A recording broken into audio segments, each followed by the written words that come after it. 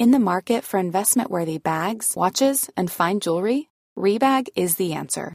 Rebag is a luxury resale platform where each piece is carefully inspected by experts to ensure quality and authenticity. Use Rebag to buy and sell finds from the world's top brands, including Louis Vuitton, Chanel, and Cartier. Head to Rebag.com to get 5% off your first purchase with code REBAGNEW. Shop today at Rebag.com. That's REBAG.com. And use promo code REBAGNEW for 5% off your first purchase. Hiring for your small business? If you're not looking for professionals on LinkedIn, you're looking in the wrong place. That's like looking for your car keys in a fish tank.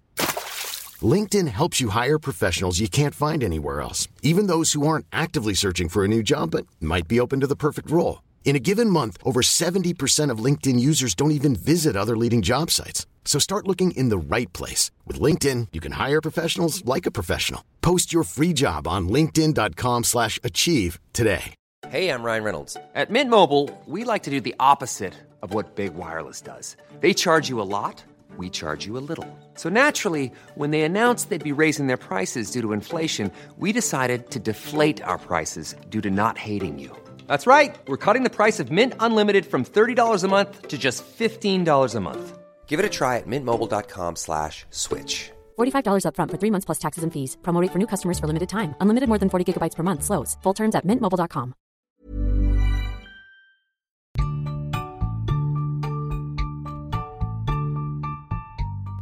Welcome to the Unconventional Wedding Planning Podcast. My name is Ashley, and I am planning my own unconventional budget micro-wedding in the middle of a pandemic. If you don't feel represented in mainstream wedding media, if you haven't been dreaming about your wedding day since you were 6 years old, and if you don't want to have an Instagram wedding, then you are in the right place. Welcome back to the Unconventional Wedding Planning Podcast. I just wanted to do a bit of a shorter episode this week. As you can tell from the title, this one's a little bit more personal, not so much on the advice side, but would love if you stuck around for it anyway. Promise it'll be short and sweet, and hopefully you'll get something out of it. But exciting news, we have set our date. So I've shared a little bit about my own wedding planning throughout all of these podcast episodes. If you go way, way back to, I think, my first or second episode, I kind of dove into like my ideal wedding day, what our plans were. Of course, things have changed in the 50 episodes since then, just with the way of the world. Our plans have been up and down, but up until this week, we did not have a date officially for our wedding. We have been engaged since October, have been dating for almost 6 years now. And we just, with the way things were working with the kind of wedding that we wanted and the venue being a family member's house, we just didn't have things official until now. So I just wanted to give a little quick update on where we're at and what has happened. So our venue has come through. We have confirmed with a family member that we are able to use their home for the wedding, which is huge. For a while there, we weren't quite sure if it was going to happen, and that sort of put all of the other wedding planning on pause, which is why in my episode on where to start with your wedding planning, I say you definitely need to start with the venue and the guest list, because it's really hard to do anything else until those two things, until you really, if you're planning to get married in your backyard versus a venue versus a barn versus a church basement. And then if you want, 10 people, 100 people, 400 people, those are going to be completely different weddings. And it's really hard to book anything else and make any other plans until you have those things set. So once the venue officially came through and our lovely family members said that we could use their home, so grateful, so excited, we were able to move on and book a few of our vendors. So we booked our officiant and our photographer. And again, I've shared in probably the episode, I think 2 episodes back, about how we're doing the whole thing for less than $5,000, how photographer and officiant are kind of our only vendors, besides hair and makeup, just because I'm horrible at those things. But we're not going to have a DJ, we're not going to have a planner, we're not going to have a florist or any of those other things. So pretty much booking the officiant and the photographer and confirming the venue, like that was pretty much all of our major buckets ticked. We're not going to have a caterer. We're probably just going to do like our own sort of delivery takeout situation. So yeah, we confirmed with all of those people and officially have set our date. So we are looking at a mid-September wedding. Fingers crossed it is going to be on a Sunday, and that was just for ease of availability with the officiant and the photographer. I've mentioned a few times that 2021 wedding dates are harder to book, especially late in the game, because of all of the postponed weddings from 2020. And then now in 2021, we have all the, the regular weddings that were supposed to happen this year. Plus there's people who are now postponing from spring to summer, or summer to fall, that sort of thing. So basically fall winter of 2021 is incredibly busy. So we opted to do a Sunday wedding, and I'll probably do a whole separate episode on getting married on like non-traditional days, basically not a Saturday. Though I know in certain I believe in Jewish faith, weddings usually are on Sundays or Fridays. I think Sundays. So I guess for some people, the Sunday wedding is totally normal. We figured it was fine. We're not planning a big dance party, so we don't really need people to stay late. And a lot of our guests will be traveling at least from out of town, or if not out of town, they kind of have flexible work schedules. So hopefully no one's going to have to leave at like 8 p.m. because they have to get up early the next day or anything like that. So now that our date is set, the excitement levels are definitely way back up. I did an episode, I think episode 35, mid-30s, about, what to do when you lose your wedding planning mojo. And that's totally where I was. It's so hard when you don't have a date and you don't have anything confirmed. It's really hard to plan and to stay excited about a wedding that you're like, I don't know when it's happening. I don't know what to do. There's nothing I can, plan or decide or book or anything like that. I mean, obviously there were some things. I was able to get my dress.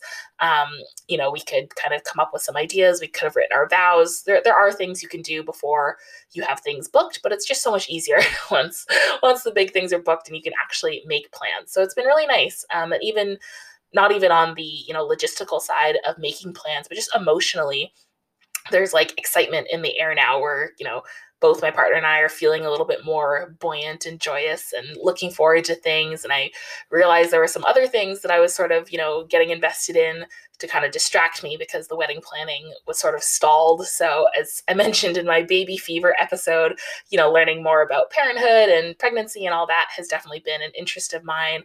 Planning trips for the future, one day we're allowed to travel again, has been another big place I've spent a lot of time. So it's kind of nice to be able to put that all back into wedding planning and really seeing how wedding planning is the sort of like peaks and valleys. There's times where you're really hitting the gas hard, which I think we're in right now just because we're all excited and things are happening. We're hitting the gas hard, making a lot of plans. I'm sure we'll pump the brakes. We don't really need to go hard planning for 7 months here, or 6 months, whatever we're at.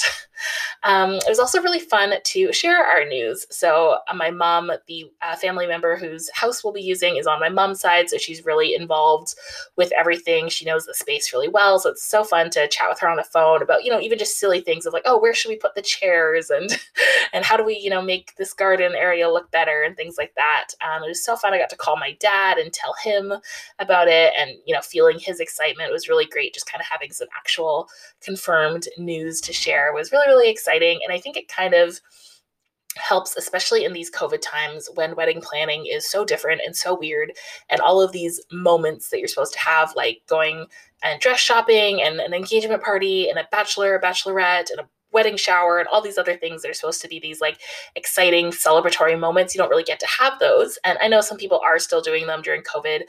We are not, mostly because of COVID, but also it's just like not our style, not into any of those extra events. So it's nice to have something to get excited about and to share with people and to celebrate. So it was just so fun, like calling my dad and saying like, hey, we've got some news, we've set the date, and he's all excited. He's looking up flights and things like that. So really, really fun.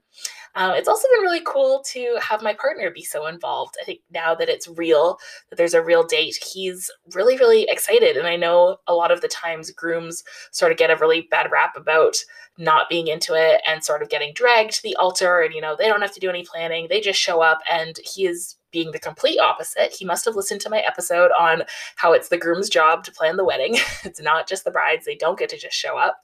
He's been super into it. He was, on the day we officially set the date, maybe like every hour or something, he would turn to me and go, oh, we have a wedding date. We're getting married. Like, he's so excited. And he was the one who wanted us to get started right away. So we've been, designing some little save the dates we're going to send out, planning menu items. He'll be, scrolling on his phone, and I assume it's just social media or playing some games or something. And he'll turn it towards me, and it's something like wedding related. So it's really, really fun. Again, I think probably some of this enthusiasm will wane over time. I don't think with the type of small kind of casual wedding we're planning. We don't need to go crazy for 7 months straight of planning. So I will take this excitement while we have it. I'm sure we'll dip a little and then it'll come back in the, month or two right before when we need to make some more plans. But it's just really exciting. And I just wanted to share this sort of excitement and celebratory moment. I think some of my recent episodes are probably a little bit more down, but I'm going to try to bring some more joy to this podcast. And I hope that, wherever you are in your wedding planning, you also get these little moments of joy and celebration. And even if it's something super small, like, booking a certain vendor or trying on an outfit or making a decision about something, just celebrating those like little moments that get you that much closer to your wedding and to your marriage. And of course, there is still so much uncertainty. Like I said, we're trying to get married mid-September with just a small group, 20, 25 people, but who knows, that could totally change just with the way, COVID is going. We have our fingers crossed that, everyone's going to be vaccinated and, groups are fine and we can hug people and all of that, but we don't know. And we're sort of trying to be excited, but also be a little bit cautious and prepare ourselves if we do have to go to a plan B or something like that. But we are still so excited it's happening, and I hope that you have something super exciting to celebrate in your wedding planning this week too.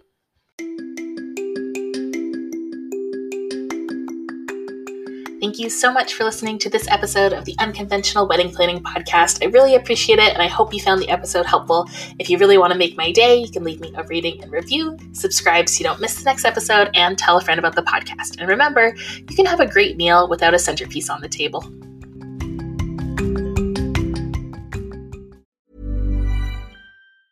Hey, it's Paige DeSorbo from Giggly Squad. High quality fashion without the price tag. Say hello to Quince. I'm snagging high-end essentials like cozy cashmere sweaters, sleek leather jackets, fine jewelry, and so much more. With Quince being 50 to 80% less than similar brands.